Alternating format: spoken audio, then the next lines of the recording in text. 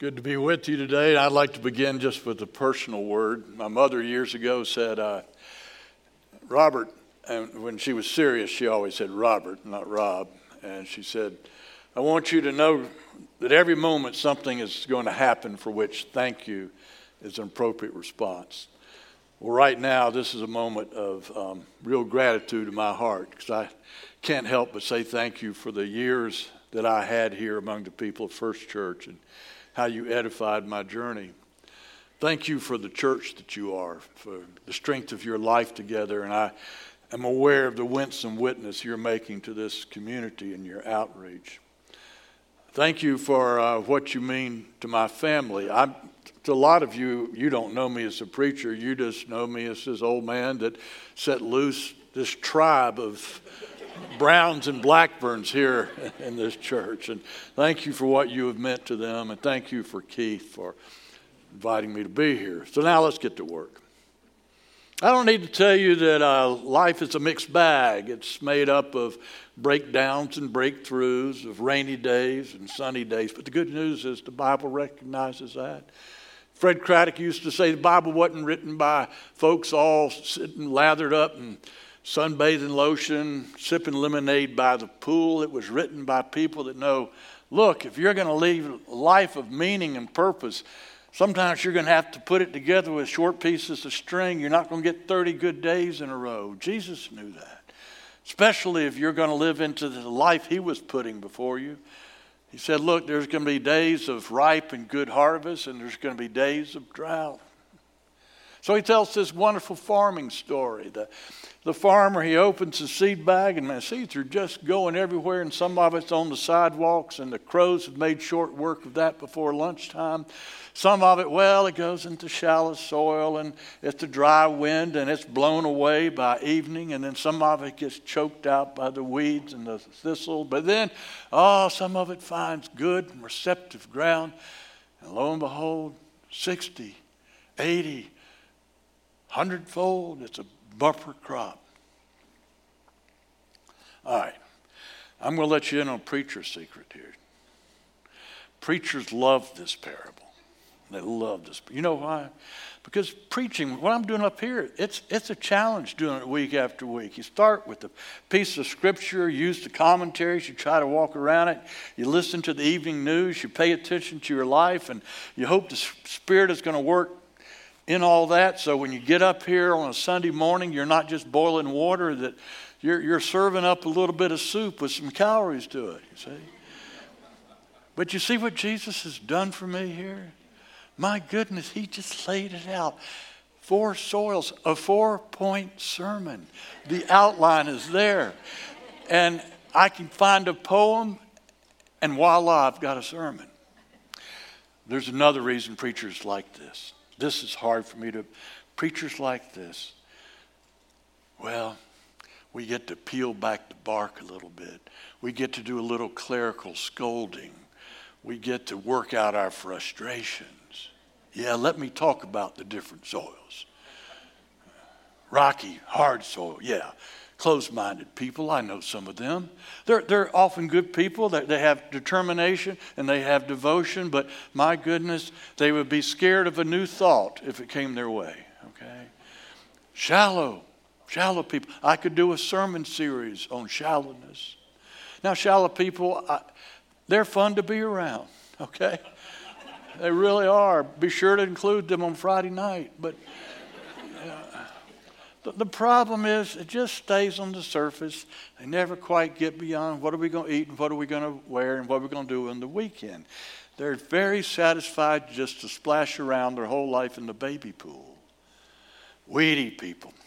These can be good people. It starts good, you know.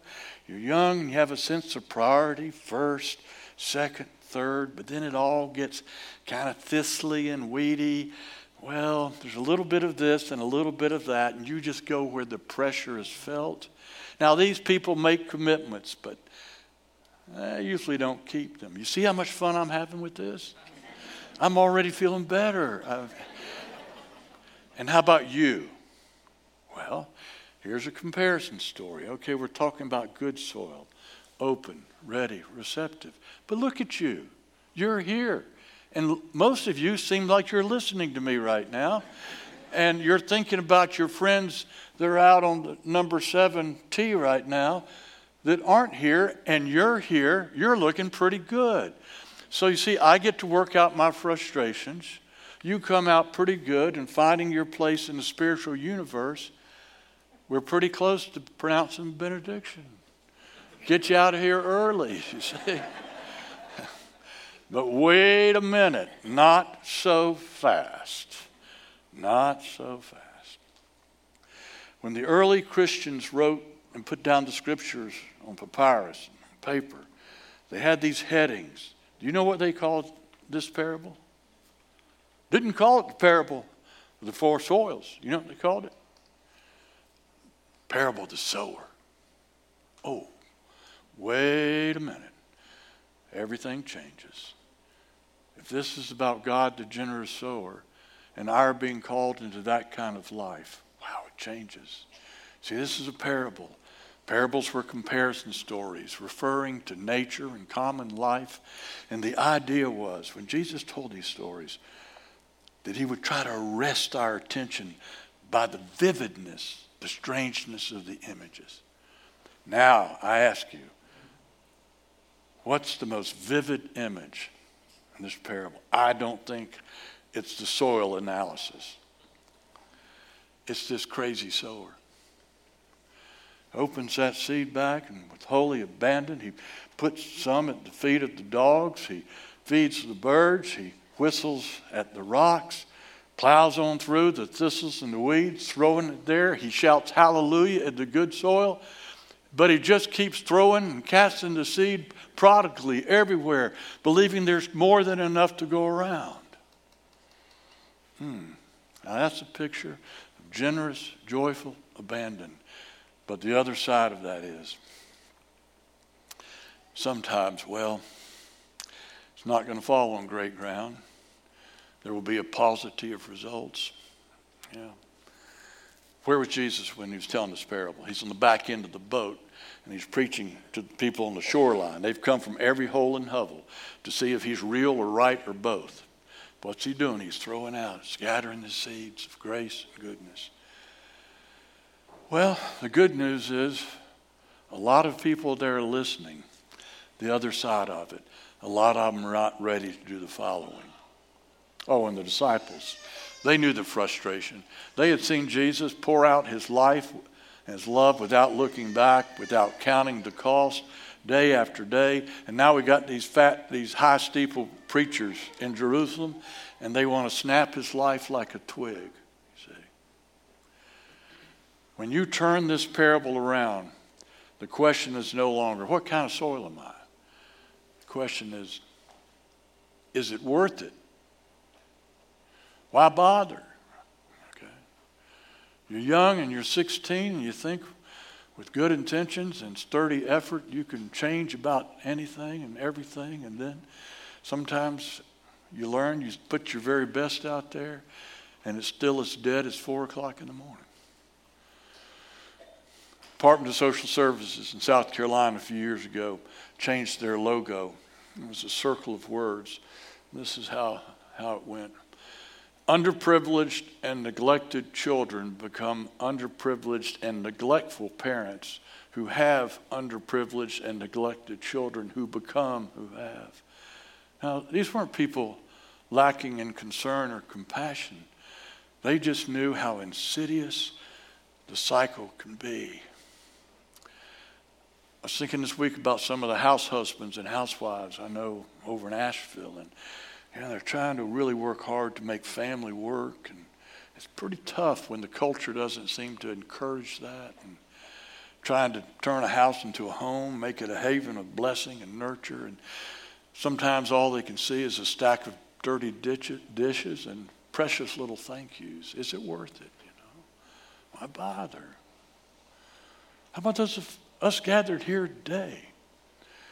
We have been uncommonly called to be uncommonly committed to tilting the creation from the old to the new. Every day, you and I are called to go out there and pour out our lives in giving, serving, helping, transforming, in all things for all people. And sometimes it just comes back empty. I knew this wonderful woman in another church some years ago, and she was kind of just a self-appointed welcome wagon for her neighborhood. Somebody new would move in, and she just loved to widen her embrace, make people feel comfortable. And this young mother, single mother, moved in with 3 little girls, and so she was just there for her. She first showed up with some homemade bread, and then she came back and talked about how you work your way into this community. She wanted just to build a friendship, but she did have her faith, and she had her church. And she just scattered the seeds very quietly, unobtrusively. And then she said, I teach Sunday school, and 2 of your daughters, they would be in my class. I just would love for them to come and give it a try. And she kept working at that relationship. And one day, her new friend said, well, thank you for the bread and thank you for the visits, but no thank you when it comes to church. You see, the flea market on Sunday morning has a bingo game, and the girls just love the prizes. Oh, yeah, really?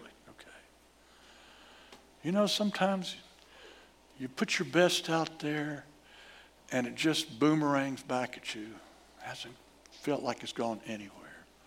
Why bother? Is it worth it? Here's the answer. The answer is in this parable. The answer goes like this. You know why we bother? Because we have a generous God who is lavishly bothered with us. That's why. Yeah. That's the real joy of this parable. Why are we here today? Because God has thrown into this world, into your life and mine, these seeds of goodness and grace. And somehow they have found your way into your being and your living. And that's why you're here. And this is a farming parable. The good thing is that doesn't happen just once. It happens season after season. We're talking here about the superabundance of God's grace and goodness. With grace, you have to throw away your spiritual math. 1 + 1 = more than 2, sometimes 3, maybe even 3,000. So see what happens, though, when that becomes a part of you. You begin to look for the seed bag. I can't let it stop here. Not with me. I've got to find a way to be a part of that. Yeah. His name was Cajun Ken. That's what we called him. It was affectionate. He came from the Bayou country in Louisiana, and he had kind of a neat Cajun accent, and he was just a great youth counselor. He just had a lot of fun being with kids, but he also had a lot of fun building bridge between faith and life, and we always enjoyed being with Cajun Ken. So one day he came in, he said, now I'm going to get this date out in front of y'all because I want you to be a part of this. We have this little cabin down the lake. It's about 40 minutes from here. And this is what we're going to do. We're going to go down there, and I've got several ski boats lined up. We're going to ski and have a good time and swim in the lake. And then we're going to have a Galilean worship service at the end. So, that Saturday rolled around, and he had 2 of the church vans all gassed up and loaded with hot dogs and hamburgers. And his wife was there to help, and he had some other adults. 3 kids showed up. And 2 showed up to tell them they wouldn't be going. I was one of those who didn't show up, and most of our excuses were weak, immature. But here's the part of the story that blew me away. The next Sunday night, there was Cajun Ken. Didn't say anything about it, didn't fuss. He was with us with that same unbridled passion and joy. And I remember as a 17-year-old thinking, where in the world is that coming from? I didn't have a final answer then. I knew he was just a grateful kind of person. I think I have an answer now. I think I have an answer why Cajun Ken bothered with us. Because he had standing behind him not a dues collecting, bookkeeping, penny-pinching God who only made responsible investments. You get that? He had standing behind him a generous, lavish, Abba, Father, Daddy, God, Mother, nurturing God who never got tired of giving and loving and always thought there was more to go around. I read Paul Tillich. We all did. We went to theology school, and I would read some of his stuff, and I'd have to read a paragraph over and over again. But he had one sentence that jumped off the page at me, and I've held on to it.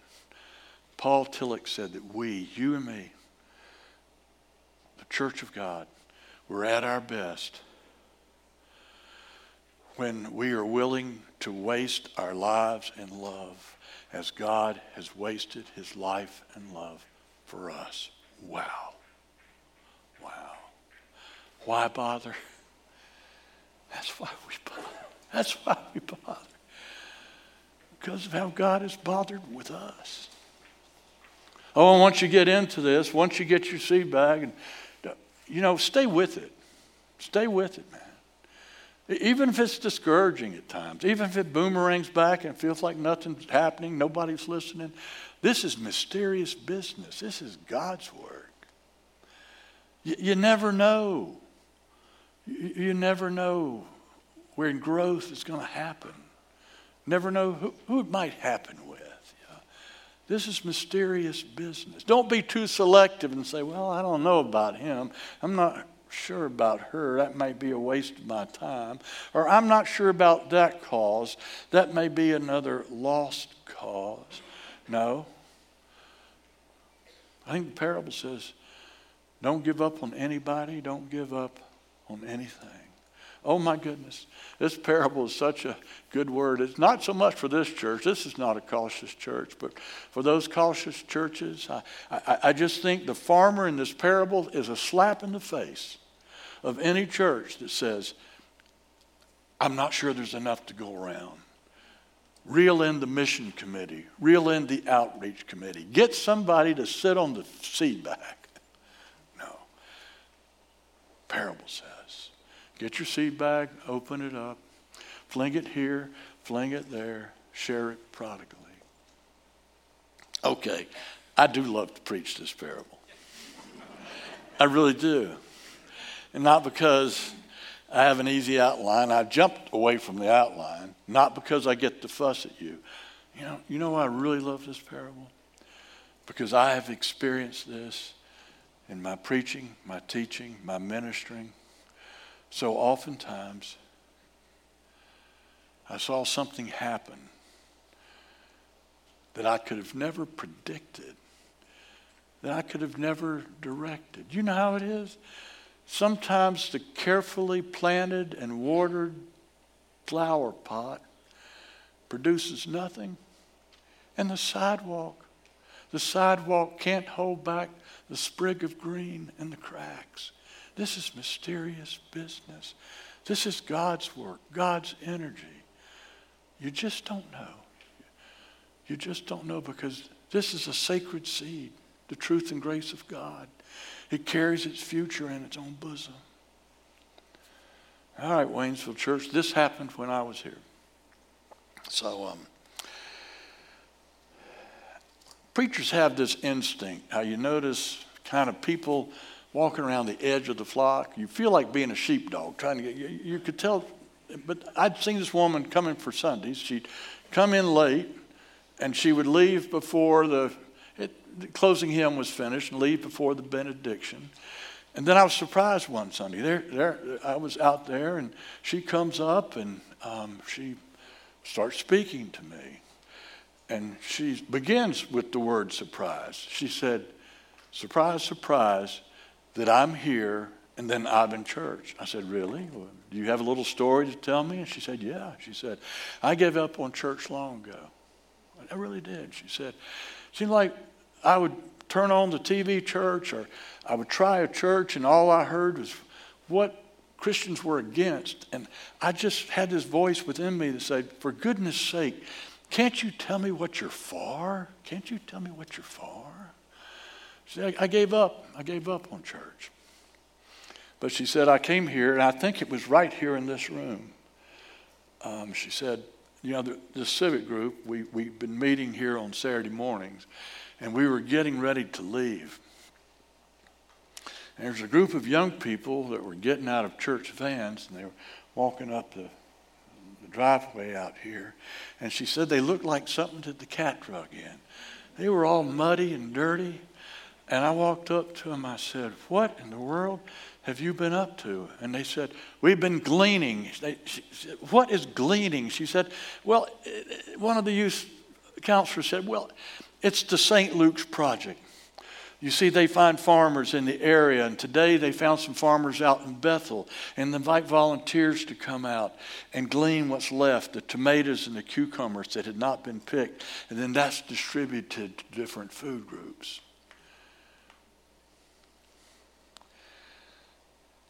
She said, right there, standing outside the church and seeing those young people, tired but happy, I said to myself, I want to find out where that energy comes from. Yeah. Soil conditions change. Someone who wasn't open, wasn't receptive, all of a sudden it's the right time and the right place. May that be our call. Look, we're here today. We're here today because God scattered his seeds of goodness and grace, and somehow those seeds have found their way to our hearts and minds. Now it's our turn. See, it's our turn. Let us be salt. Let us be light. Let us open the seed bag, because you never know when it might find good ground. Oh, and once it finds good ground, who knows? It might be 40, 60, 80-fold, a bumper crop. Do you see why I love to preach this sermon? At the end of the sermon, Jesus said, those who have ears, let them hear. Amen.